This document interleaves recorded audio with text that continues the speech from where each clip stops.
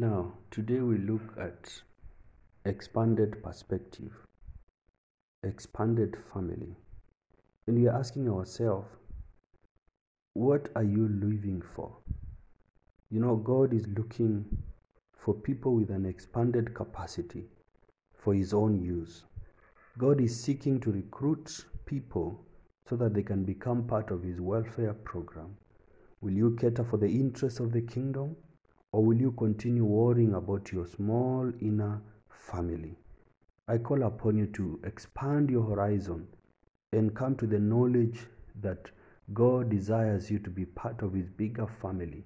The bigger the family, the bigger the provision. In the book of Romans chapter 11 verse 17, this is what it says. And if some of the branches were broken off, and you, being a wild olive tree, were grafted in among them, and with them became a partaker of the root and of fatness of the olive tree.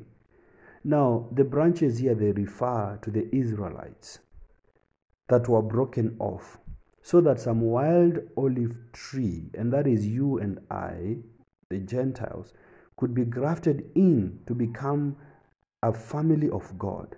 Now, God seeks to graft us into His bigger family. The bigger the family, the bigger the menu.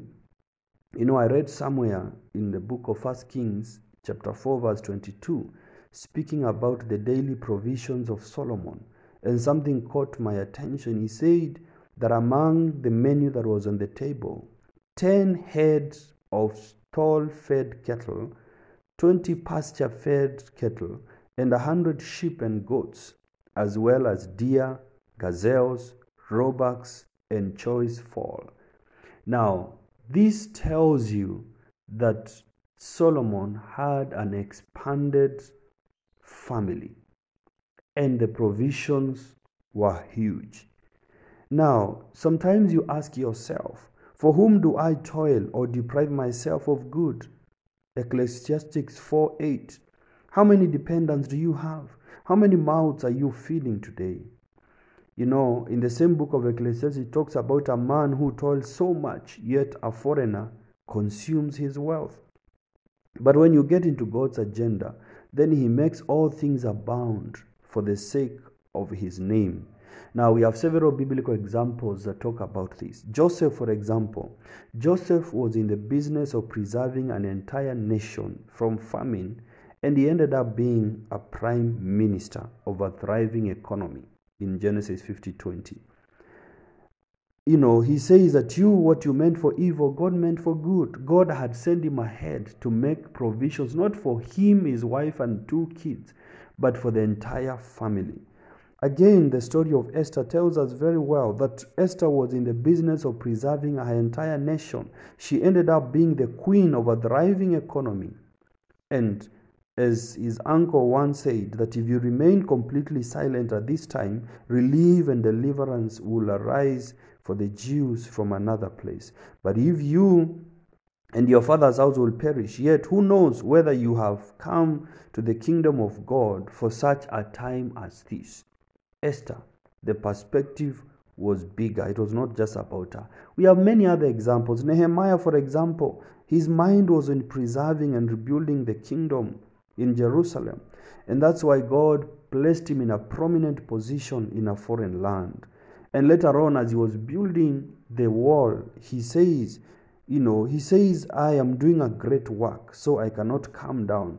Why should the work cease while I live and go down to you?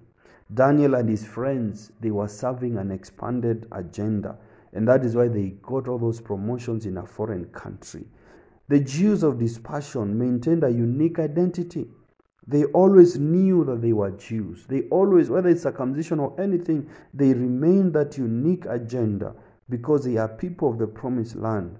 No wonder when the time came to rebuild their nation, it was spontaneous. And currently they are thriving because they are connected to God's agenda. Now, I ask us today, where do you fall in all this? Are you part of the eternal kingdom? If so, then set your mind on heavenly kingdom, and God will ensure you are adequately funded for the kingdom business. If not in the kingdom, then you have very little to live for.